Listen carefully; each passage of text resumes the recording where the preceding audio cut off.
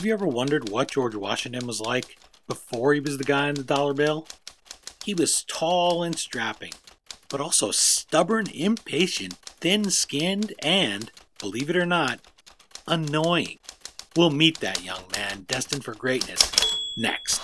Oh, New York ain't New York anymore. How I miss those old pals of mine. The sawdust is gone from the floor where we harmonize, sweet Adeline. On the east side, west side, things ain't like before. There are tears in the eyes of the regular guys. Oh, New York ain't New York anymore. Hello, history lovers, and welcome. I'm your host, Dean Karayanis, and this is the History Author Show on iHeartRadio. In this episode, our time machine travels back to meet a giant of American history while he's still in short pants, not so long after we imagine him chopping down a cherry tree. Well, maybe he's not that young, and of course that I cannot tell a lie moment is apocryphal. But what's 100% true is that George Washington wasn't always the man carved into Mount Rushmore. He had to grow into the shoes that laid down the first footsteps of the American presidency. Here to introduce us to the indispensable man as he prepared to meet destiny's call is Peter Stark, author of Young Washington: How Wilderness and War Forged America's Founding Father. Peter Stark is an adventure writer and historian. He studied English and anthropology at Dartmouth, later taking a master's in journalism from the University of Wisconsin. Today he's a correspondent for Outside Magazine, and you've seen his work in places like Smithsonian, The New Yorker, The New York Times Magazine, and Men's Journal. His previous book, Astoria, was a finalist for the PEN USA Literary Award. You can find him at peterstarkauthor.com, at Stark Adventurer on Twitter, and Peter Stark Adventure Historian on Instagram. And you can find him right here in New York City on July 31st, 2019 in Bryant Park. The time is 7 p.m. and Peter will be participating in the New York Historical Society's Nonfiction at the Bryant Park Reading Room Summer Series. That's at 6th Avenue and 42nd Street, a short walk from Grand Central Station, the Port Authority Bus Terminal, or Penn Station, and it's the nexus of several subway lines, so it's easy to get there from Long Island, Westchester County, or New Jersey. And if you are coming from New Jersey, well, I guess you can always drive across the George Washington Bridge. Okay, now that we've saddled up our horse for an adventure back in the 13 colonies, let's join Peter Stark and meet Young Washington.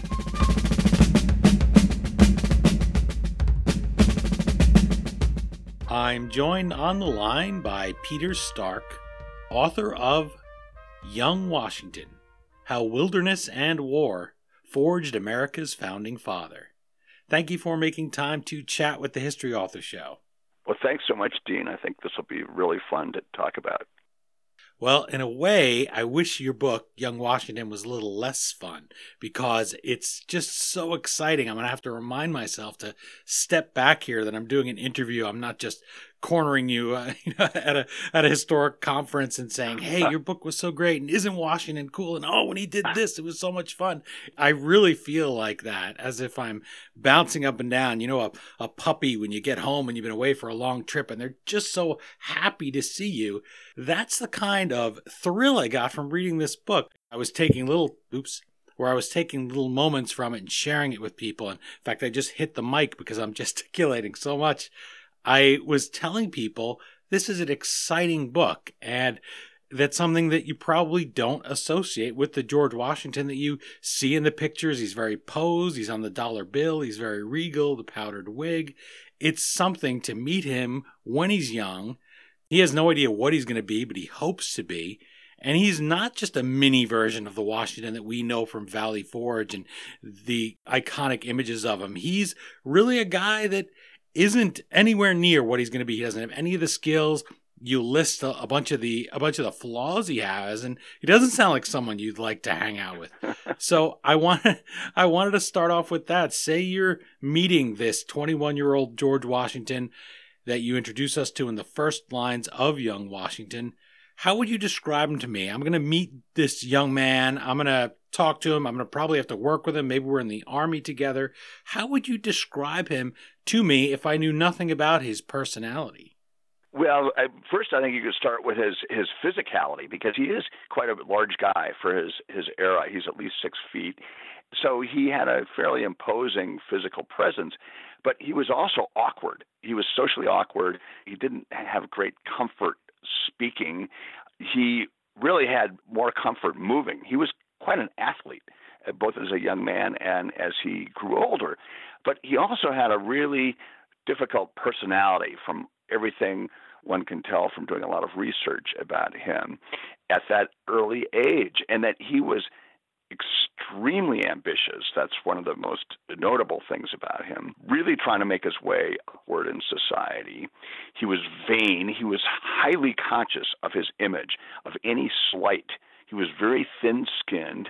He was, in a way, what we'd say today, emotionally needy, that he seemed to need a lot of emotional reinforcement that he didn't much get, to tell him that, it's okay that he is okay where he is in life. And so there's this sense of this guy who's very aware of the world around him and learning from the world around him. So I think he'd be extremely alert. But on the other hand, I think he would be awkward, and I think he would be not an easy guy to hang out with. And he would be a guy that would take offense quite easily at things that didn't seem to put him in a favorable light. Doesn't seem at all, as I said, the guy you think you're going to meet. And I guess we see this in movies a lot to deal with time travel. You think you're going to go back and meet somebody and they're going to be great, and they're shocker, just like any of us, right? Well, hey, you think you'd love to hang out with Washington when he was a young guy. Then I start reading your book and I say, what a pain he was sometimes, and things like that. That is right. I know. It's really a totally different dimension of George Washington that I think so few Americans, including me, know anything about until I started researching it. And it's just, what I find remarkable is not only that he was a great leader in the end, but that he was a great leader given where he started and how far he went, from where he began. It's one of those books I throw up my hands trying to tease it and just say, here, you got to read it, because there's just so many great things in it. You did a great job, and wow moments. There's a lot of those you just say, wow. Yeah. I mean, you just have to do the research, and those wow moments start jumping out at you after a while. He gets shot 6 or 7 times. So you're shot at or shot through his hat and his coat. He's a guy that needs to become that hero. As I sat reading Young Washington, I thought of a line from the first Avengers film where Tony Stark, Iron Man, he describes Captain America as a living legend who kind of lives up to the legend. And that's a rewarding bit of writing, because as viewers, we know that he started out as a skinny nothing, which wasn't one of Washington's problems, but we think of him as the general, the president. He's a guy who is immediately demanding reverence, who carries himself so well. He is a real-life hero here to every generation of Americans from before there was a United States. I like to call a book like this an origin story.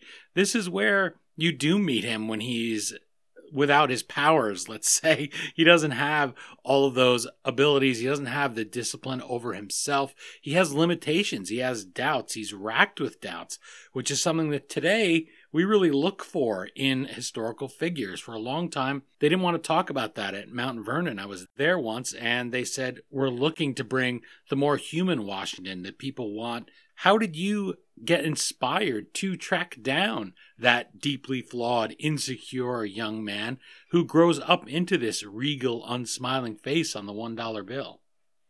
Well, as you put it, before he had his superpowers, before he had his powers. I love that line. So I came at it from a kind of an odd angle, that I'm not a presidential historian or biographer. I'm adventure and wilderness writer. And I'm an adventurer and a guy who's spent a lot of time in the wilderness over his lifetime. And so some years ago, I was writing a book, or I should say researching a book, about what I called my blank spot book, that I was looking for the emptiest places on the American map. And I talked to a geographer, a satellite geographer, who said, "Oh, we'll get a NASA nighttime photo of the U.S. at night, and look where the lights are, and then you want to go where they're not." And one of the places I went, curiously enough, was Western Pennsylvania, because it's surprising how few lights there are there, how unpopulated the mountains and forests of Western Pennsylvania are. So that was one of my blank spots that I was researching for this book. And as I was, making my travels through Western Pennsylvania, through the woods and the wilderness, I kept stumbling across this guy, this young George Washington. Here was this guy who was, vain and thin-skinned and petulant and awkward and stubborn and, all these things. And it was so unlike the George Washington that I knew, growing up. And I didn't know anything more about George Washington than any other average American. He was also a guy that had an historical role, even in those early days, in his early 20s, the period I'm talking about. And that he, to put it bluntly, he inadvertently set off, or helped to set off, the French and Indian War. So here's this guy, this whole other George Washington, and that really intrigued me. And likewise, I've always been fascinated with, as a writer, and have written about quite a lot, individuals who are in extreme situations in the wilderness. And so in young George Washington, here was another example of that, of a young guy who's in a pretty extreme situation in the wilderness, actually over and over, and barely escapes with his life any number of times. That's perfect for you, for your skill set, as they say, that here's somebody who is out there, and you bring that to life for us, because we're used to there being roads, even if we know, okay, they didn't have that back then. They didn't even have zippers. They didn't have Kevlar. They didn't have cell phones. They had nothing. To have somebody who really digs into that, rather than just say it, you really showed us, and that was because you walked the actual ground, which is something I'm big on. You went there where it still feels like it could be then, and I imagine you're thinking in your head, well, what would Washington do with the tools he had at hand at the time? Exactly, and that's really what I feel I bring to this as a writer. As you say, it is my skill set, and I feel really fortunate to have come across this young George Washington story that fits my skill set so well, or my skill set fits it so well, and that's what I really tried to do, is bring alive that vivid component of what it is to be in those wilderness situations. And so I'm not uncovering, never before seen documents in some deep, dusty archive in London or Paris. And, there have been thousands of Washington biographers who have worked on that for decades. And I was not going to turn up a new document. But what I do bring to it that I like to think is new, is to the Washington story, is this experience in the wilderness, and that I know what it feels like, actually very specifically, for instance, to paddle a canoe down a river full of ice flows that are about to upset you, turn you over at any moment, or run through a woods in the starlight on a snowy, frozen winter night. I know what that feels like. I know what it looks like. And so I tried to bring as best I could, while still being absolutely accurate to the historical facts, the historical record. I tried to bring alive as best I could what that would have felt like for young George Washington. And I like that that's the subhead of Young Washington, is how wilderness and war forged America's founding father. We all think of the war. We think those are his big moments. But also, when you're out there, and you know this far better than I do, you have to have that self-discipline. You can't let your mind wander. You can't indulge in the silly little things, because it could literally cost you your life. And with him as a commander, it could cost the men under his command. It could cost him his own command, to say nothing of his own life. That struck me as something I wished I had read as a young man, because we do all need to learn that. We all need to learn to discipline ourselves, to control our passions. And boy, this George Washington in your book has so many of those. He doesn't have a firm grip on his emotional reins that he has later in life. He does have the self-doubt. He has the anger. He's writing a love letter to a married woman. How great does that sound? Does anybody think that that's what you would picture with George Washington, right? He seems like he barely told Martha he loved her. So those are all things you have to learn. And for me, I always got the idea we didn't know too much about Washington's youth, but you brought a lot of that together.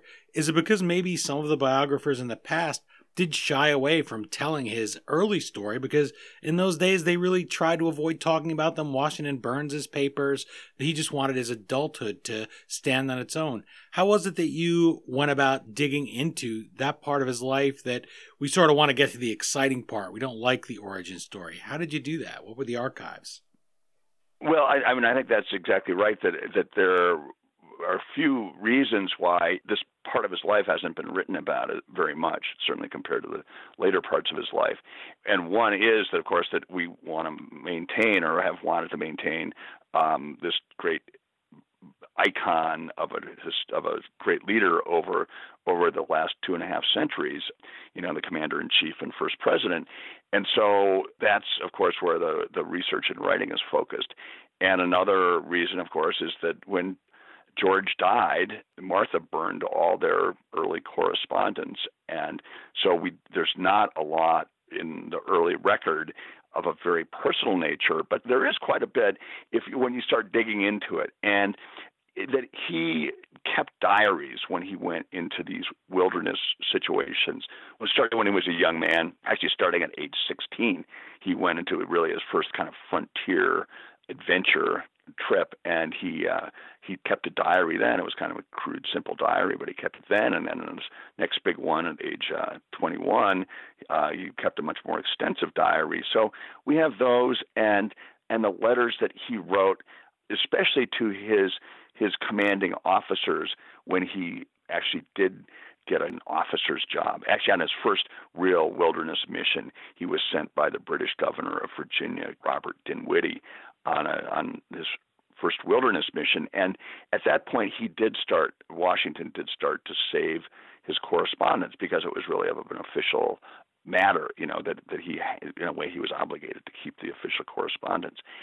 So I spent, I don't know how much time. I mean, I read hundreds and hundreds and hundreds of Washington's letters from this era, and letters to him, and his diaries, and newspaper accounts. I mean, you don't think of there being newspaper accounts in 1753, but there are. The Virginia Gazette is one, and so there are actual newspaper accounts from then. And there's some wonderful online resources. I'm sure many of your listeners know, that the University of Virginia has a huge project, the Washington Papers Project, to compile all of George Washington's papers, those that he's written, those letters written to him, which I think is going to be 70 or 80 volumes eventually. And the beauty of that is that it's all online, so far as all the volumes are compiled, which most of them are at this point. It's all online through the Library of Congress or the National Archives. And so, we could call it up on our cell phones right now to get, George Washington's letter of April 2nd, 1752. We can get that easily. And so that was a huge resource for me. So I dug around in that a lot. I went to these places. I used all sorts of resources. You had so many great quotes about the book, too, which really struck me, and I always try to work those in if I can. One was by Carl Hoffman, author of Savage Harvest, and he says of young Washington, quote, "Forget the idea of a musty history tome. This is a gripping cinematic adventure tale that made me envious of not just young George Washington's exploits, but Peter Stark's ability to make them so real and immediate," which is a very nice quote. Any author would be proud to have that. I like the idea of a novel. This does read like a novel. He has an amazing life, does young Washington. And you write that he seemed a far more human and vulnerable and accessible character than the majestic, remote father of our country, whose great deeds so many of us heard growing up. I like both of those things together because that's what we want in a novel and in a human story. how do you hope readers, and I know you're hearing from them now, the book's in paperback, how do you hope and how are you finding that they view him now that they can say, if I met young George, I wouldn't be intimidated. I mean, I'm sure you would later in life. He could pull your arms off. But, if I met him at this phase, I would say, hey, I've literally read your mail. I know that, you didn't start off like that. You didn't start off copying down those rules of civility. You didn't start off able to take all these insults and slights from the Continental Congress.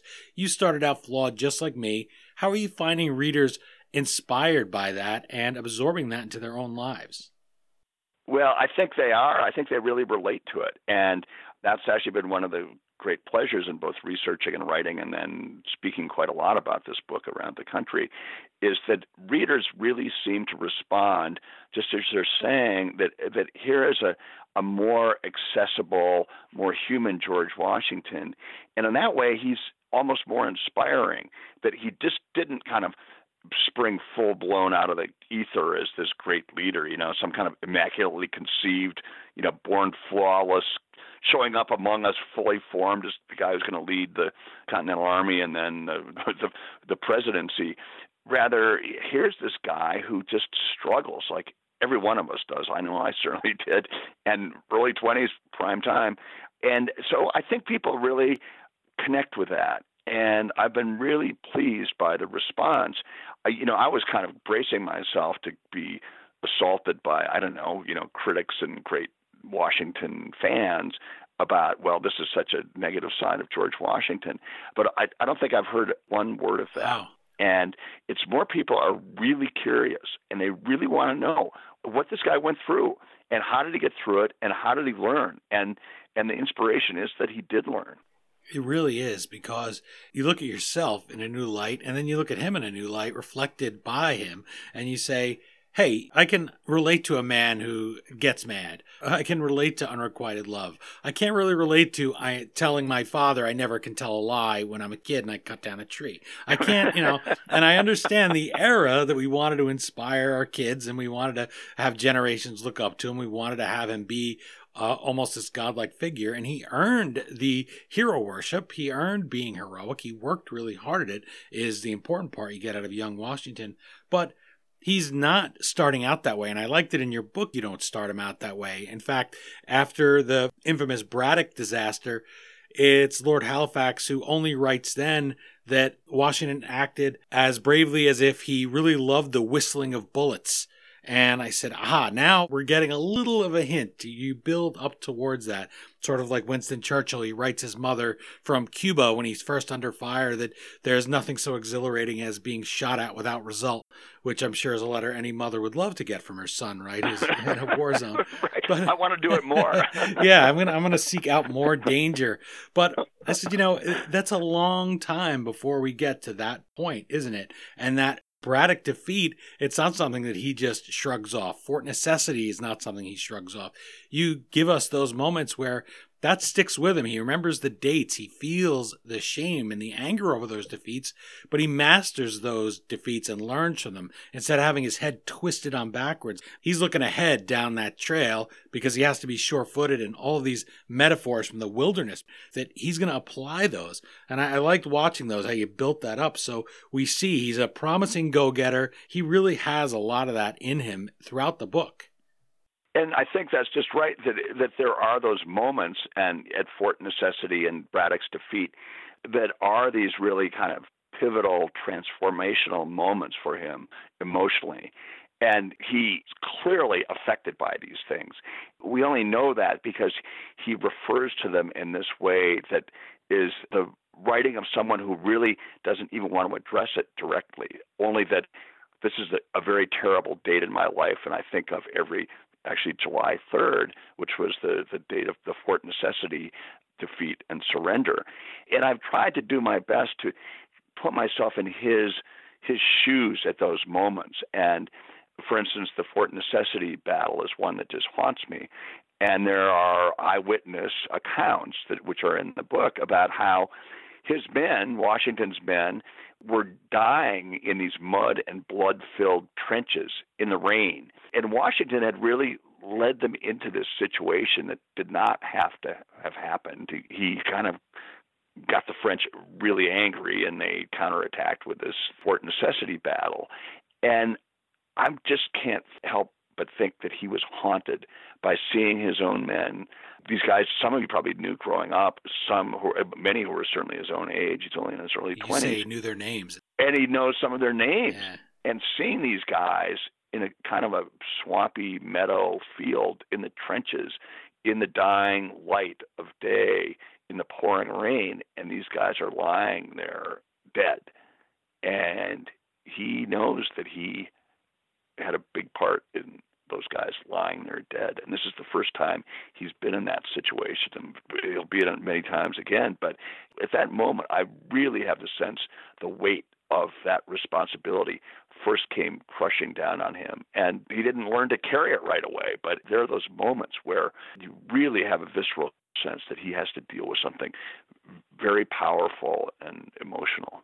And that's part of the reason people are likening it to a novel, because that's what you have to have. You have to bring that darling, as they say, kill your darlings, right? Well, you're not killing Washington here, and this is the real history. It's not a novel, but still he's so low in those moments. And then you start rooting for him to get up, and even though you know the story, you're still wondering how he's going to come back from that. Where is he going to dig inside to find a way out of that? And also, he's not doing it alone, and there are not people who really want to help him up. He doesn't have a father that's going to help him, and which is key here in this time in the aristocracy. The Fairfax family, he's close to them. They're going to give him some help, but he has to find somebody that's going to help him and also avoid other men pushing him aside. And his own age, peers pushing him aside. Everyone wants the same plum assignments.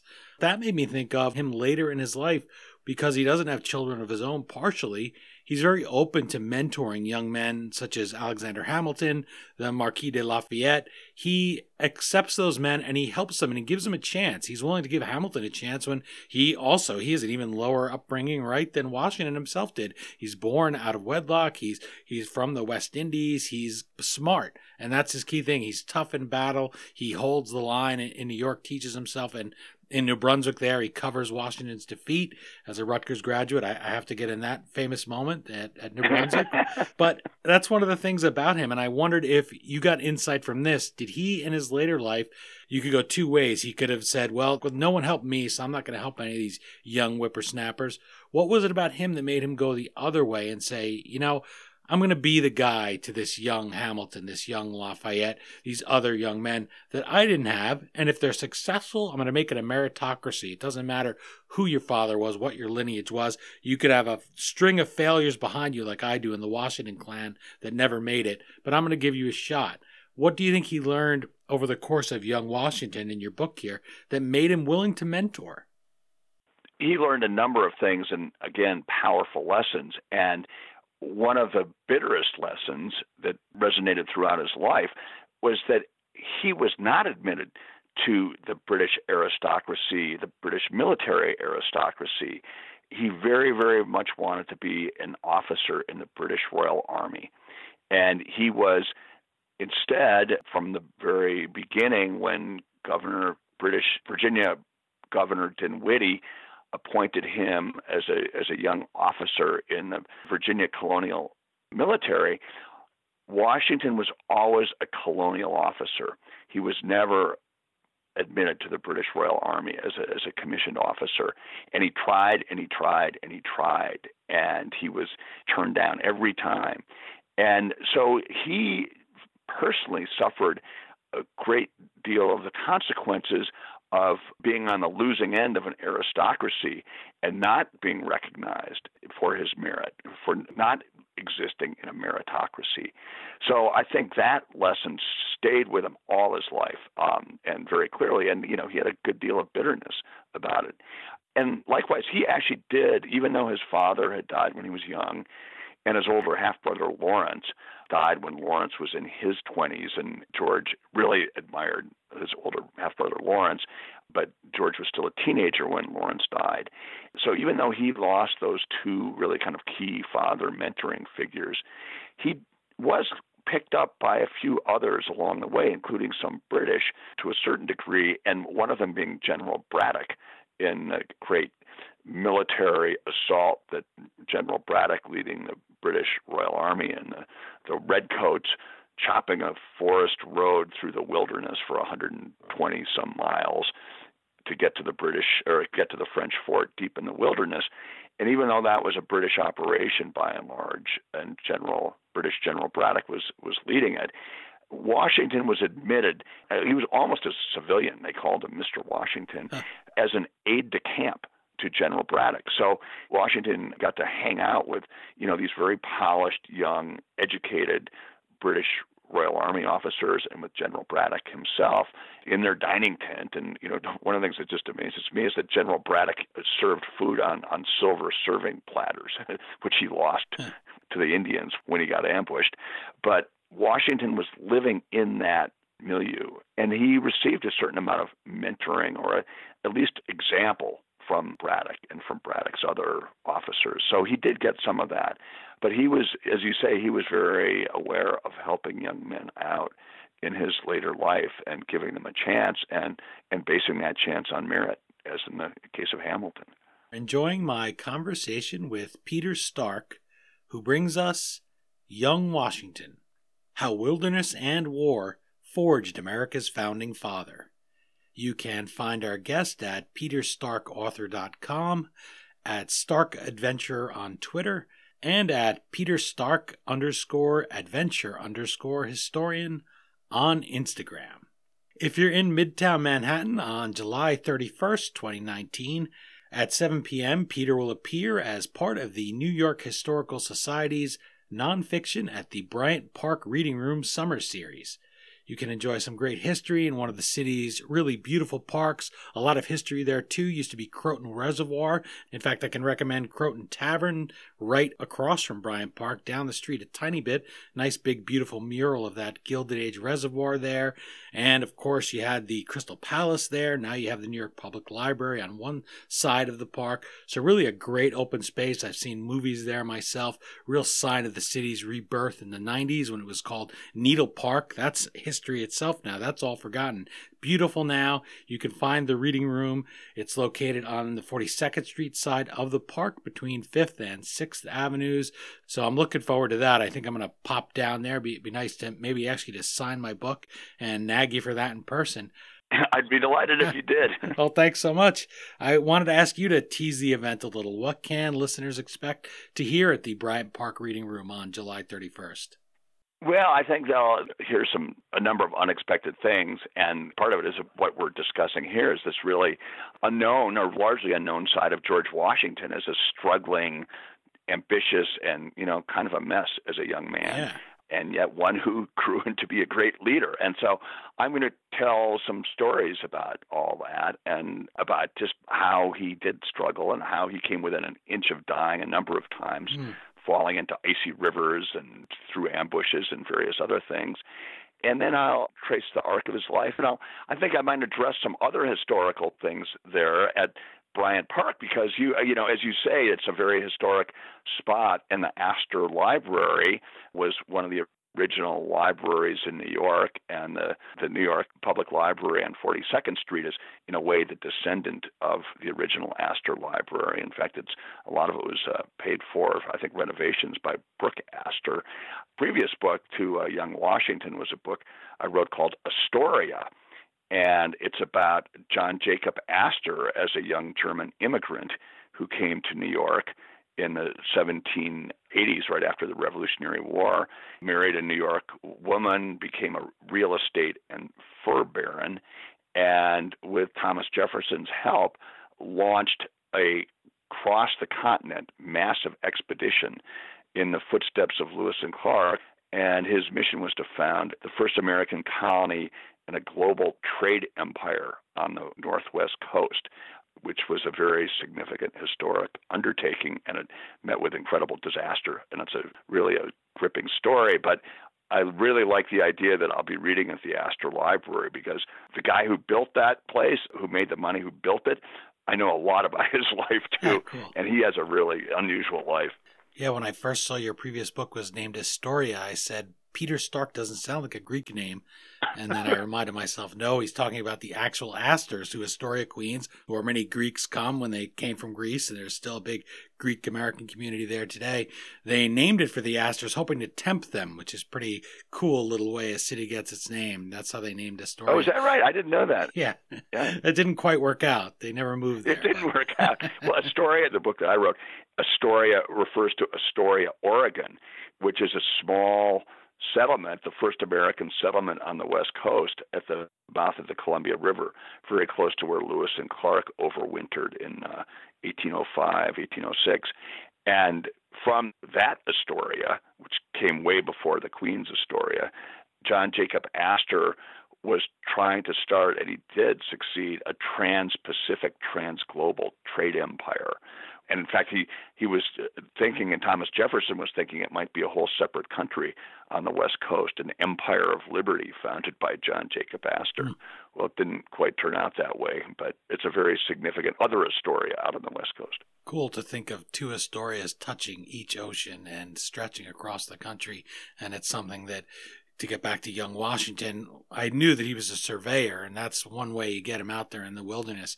But pretty cool, because the British are thinking, hey, we own the whole continent all the way to the Pacific. And you could tell when you're reading the book, you want to ask them, well, how do you know where the Pacific is? And they say, well, shut up. Don't worry about it. Whatever it is, wherever you hit water, that's all ours. Okay, so no kidding. Then Washington blunders into it. And again, all these words like blunder and arrogant and angry and petulant, I feel like he's going to come and get me for saying that. I feel like I'm insulting him, but hey, it's what he was. And I think we look back and we all say that about ourselves. Gosh, I was so dumb that time when I did that thing when I was a young person, and I lost my temper over nothing. What was the point now that I got a little older? And that's the thing. It is, as Goodreads calls young Washington, a new, brash, and unexpected view of the president we thought we knew. He is able to surprise us after all this time, and you're tackling a guy who is in everybody's wallet, and yet we don't really know him. Exactly, and I think that's the fascination of him, is that we think we know him, and really we know only the merest surface of him, certainly in his early days. The only real image people have of him in any wide-scale sense is chopping down the cherry tree and telling his father, I can't tell a lie. And the fact that he was a surveyor, those are really the two things that I think kind of stick in people's mind. But there's the whole life that he had. I mean, he had a whole life. He lived an entire lifetime or several by the time he was 26 or 27. And at that point, he was about ready to quit, too, from the military. He said, I'm done with this.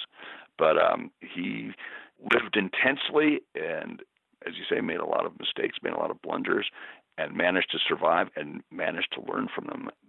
I really stand in admiration of how he comes across as such a self-taught guy.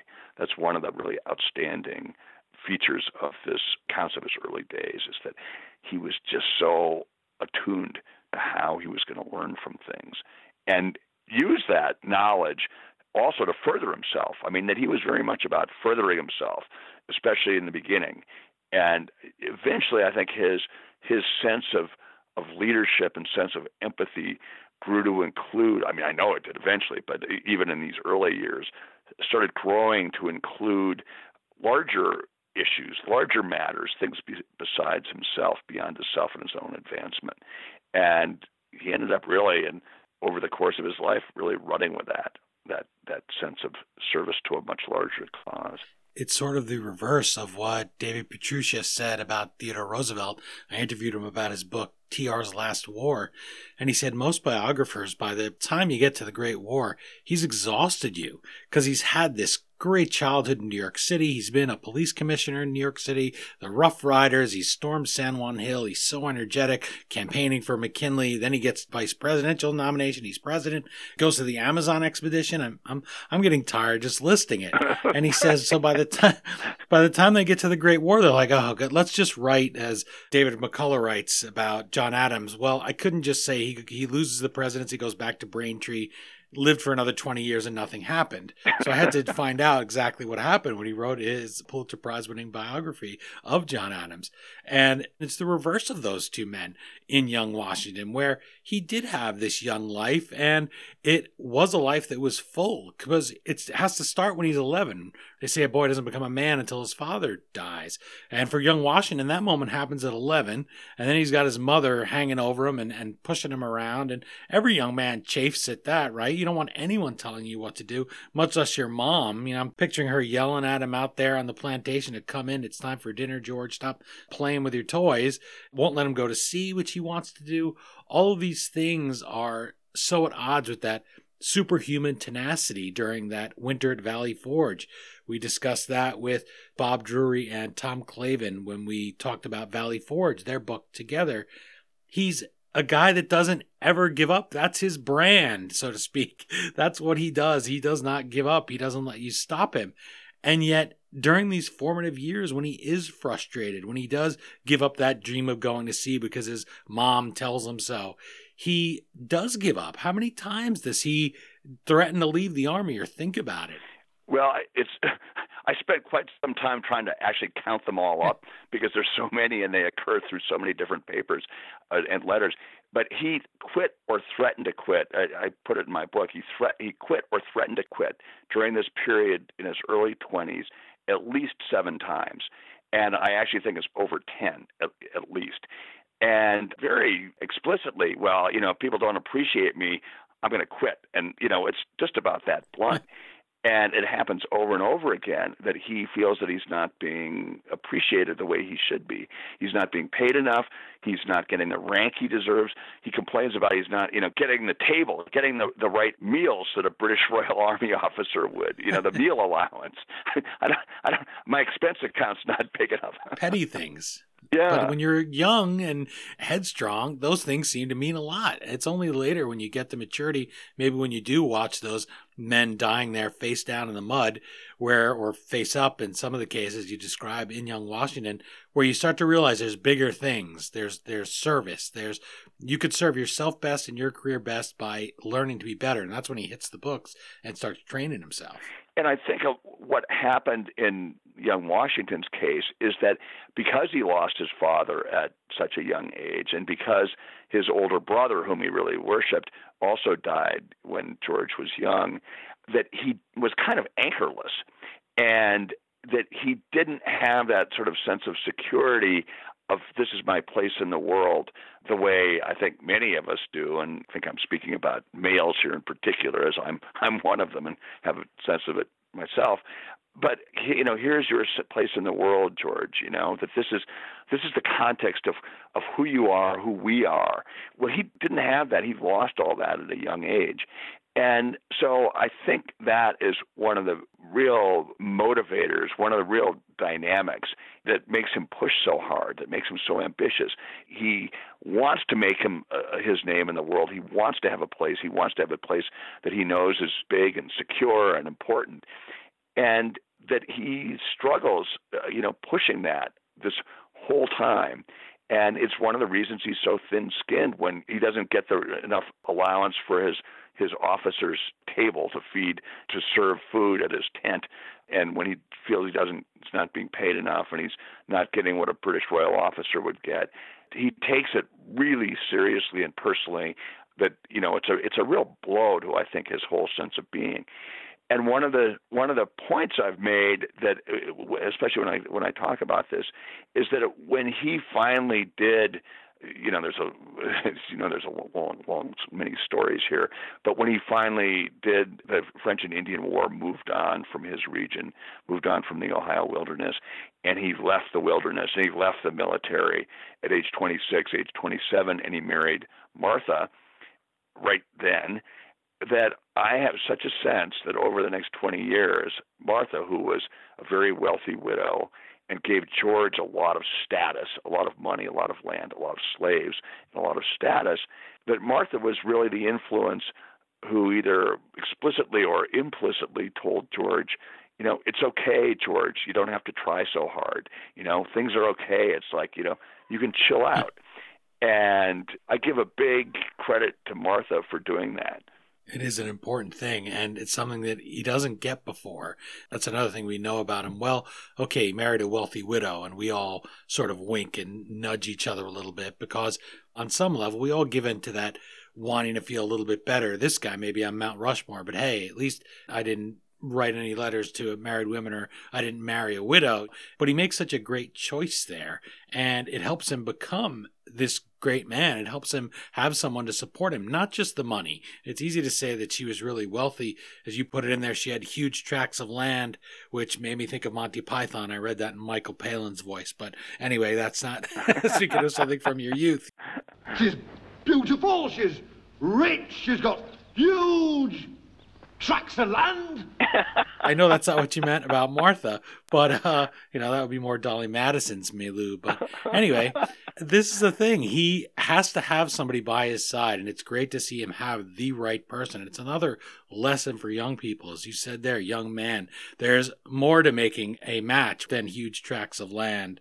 He finds somebody there who sees beyond the powdered wig, sees beyond this persona that he's making, and she grows to love him for it. And you're so glad by the time you get to that in young Washington, because maybe without somebody like that, it grows up to commit treason against the crown. And that your book is about this jerk who marries a terrible person who encourages all his worst impulses.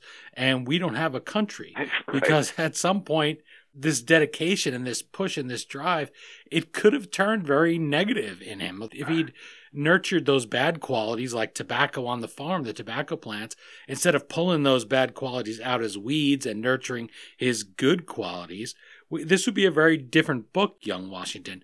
We start to see where he has that independent streak and where he does decide to turn against that British uniform, turn against the crown, and he's going to lead the cause for independence.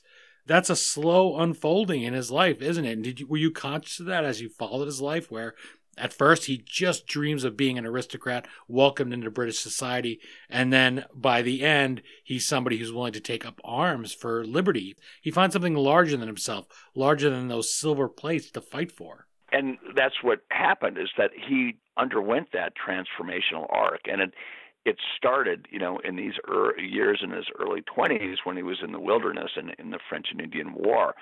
And he did undergo those experiences, as we were, saying about in the mud and the blood at Fort Necessity. And I think each one of those pushed him farther along this path of opening his vision to a larger world and to a larger cause. You can really see it unfold in those early years as he does face these crises like Fort Necessity or Braddock's defeat.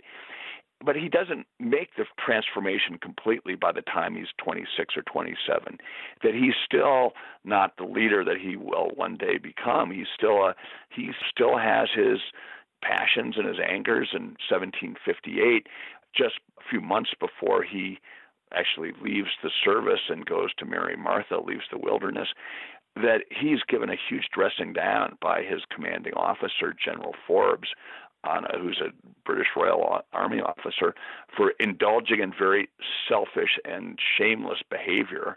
Washington is being berated for this, for advocating that General Forbes take a certain road that goes through Virginia rather than the more convenient, better road that goes through Maryland and Pennsylvania. And so Washington is taken to task at, this is age 26, 27, for being selfish by his commanding officer. And he still is learning at that age in his 20s. But when he does get out of the wilderness and he does marry Martha, I think that's where he really gets on a much steadier path. But it takes a long time, 15 years more or less, between the time he gets out of the wilderness and the first opening shots of the Revolutionary War, a little more than that. And it's in that period where I think that his mindset starts turning more and more against the British, as happens with many of the American colonists as the 1760s go on. And it starts becoming more of an independent sense of independence from the British Crown. And that clearly builds through those years when he's with Martha and he's running his plantation, and the various effects of the French and Indian War, the monetary effects, the economic effects, are coming down on the American colonies, that the British Crown, the British Royal Army, had to spend a lot of money fighting the French and Indian War, fighting against the French and Indians in North America. And when the war ended, the British Crown wanted its money back. And so that's when the British Crown really started taxing the American colonists. And that's where, of course, a lot of the uproar started against British oppression. Right there in these early years of Washington to kind of feed right into that, too. You sum up young Washington by writing that in fits and starts leading back to those days you were just talking about in the Ohio and Pennsylvania wilderness, this tall 21-year-old who'd grow into the indispensable man and is very dispensable at that point. He's just flinging him out there, right? The British don't really need him around. A lot of people, he's becoming an annoyance, but he does become a selfless leader, the one who is remembered as George Washington. I'm looking at the cover of Young Washington, which I didn't mention, and this painting of him as a young man, it shows why they call people artists, right? Because you have so much there in his face, him holding that musket and the way that he's standing even, the look on his face, smooth face, doesn't look like he has any scars there. The world has not scarred him yet, although maybe at the time he did have some scars from those illnesses, but they never painted those back then. I'm thinking if I'm a young man, I'm in my early 20s, mentioned Churchill again, 20 to 25. Those are the years, he said, the years that make you who you are going to be. You don't want to waste a second when you're in them. And then when you get older than that, you reap the fruit of those. So I always have an eye to what young people can learn from history and from a figure like George Washington. What would you hope that maybe a fatherless young man, maybe a rudderless young man, maybe an angry young man, a man with all of these flaws that I have here on a piece of paper here that Washington has, ambitious, temperamental, vain, thin-skinned, petulant, awkward, demanding, stubborn, annoying, hasty, and passionate. Sounds like you have some work to do, boy, right? If those are your problems, right? What do you hope that a young person like that would take from young Washington as a lesson that would maybe serve a little like all those books Washington read, a little bit like that Rules of Civility, to help them make their way through the wilderness of life? I hope that's what young people take away from it, and older people too. I mean, I think we all, including myself, can learn plenty of lessons from this, from his example. And I think just that anger or a sense of rudderlessness or whatever, thin-skinnedness, that he had the unique ability to channel those things. And, for instance, channel his anger into a constructive cause. And he didn't learn how to do that right away. I mean, he floundered around for a long time, but eventually he learned how to do that. And so, in a way, he was a master at taking his negative emotions and his negative traits and using them in a constructive way, in a way to his best advantage and to the best advantage of the people he was leading. And that's a really unusual and remarkable quality, and it's very visible in George Washington. Well, Peter Stark, you said there are many, many stories in the book, and I can certainly testify to that. I want to thank you for sticking with me through some of my questions where I was trying to jam everything in. As I said, I was trying to be a good puppy, not welcoming Washington home and jumping all over him when he got back to Mount Vernon. But I really was passionate about this book, how great it is to meet the man who is first in war, first in peace, first in the hearts of his countrymen as an adult. But here is nothing like that, who could easily have fallen as just a footnote in history, if that. A slaveholder who launched a revolution for liberty and democracy, somebody who does free his slaves upon Martha's death, but sometimes that seems to be the only thing that people know about him. And here, I hope that people will learn that we shouldn't condescend to history or raise them up too high, because he's a real-life Captain America. He's somebody before the super soldier serum, before he develops his powers, as you put it before. And there are countless monuments in his honor. He really did earn them. He wasn't perfect, but he was the perfect man for his time and place in history and the American Revolution. I really do hope people will pick up the book, be inspired by his origin story, and I look forward to seeing you and hearing you at Bryant Park on July 31st at 7 p.m. I hope people will check you out and want to join us there, because maybe if we listen carefully, we'll hear those fox hunt calls, because that's one of Washington's defeats, right? Being driven right up Manhattan Island through that area back in the Revolution, and it looked dark, does many times in Young Washington, but gosh, he does such a great job coming back always. Exactly. He comes back always. It's amazing. And I really have enjoyed our talk, Dean, and your knowledge and your passion about this and history in Washington. And I hope we have a chance to see each other on July 31st at Bryant Park. I really hope we'll connect there, too.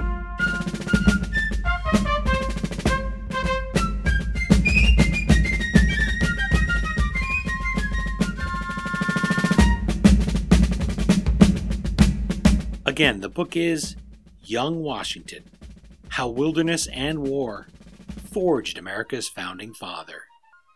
As always, you can find the Amazon link to purchase your copy at historyauthor.com. And we hope you will click through there.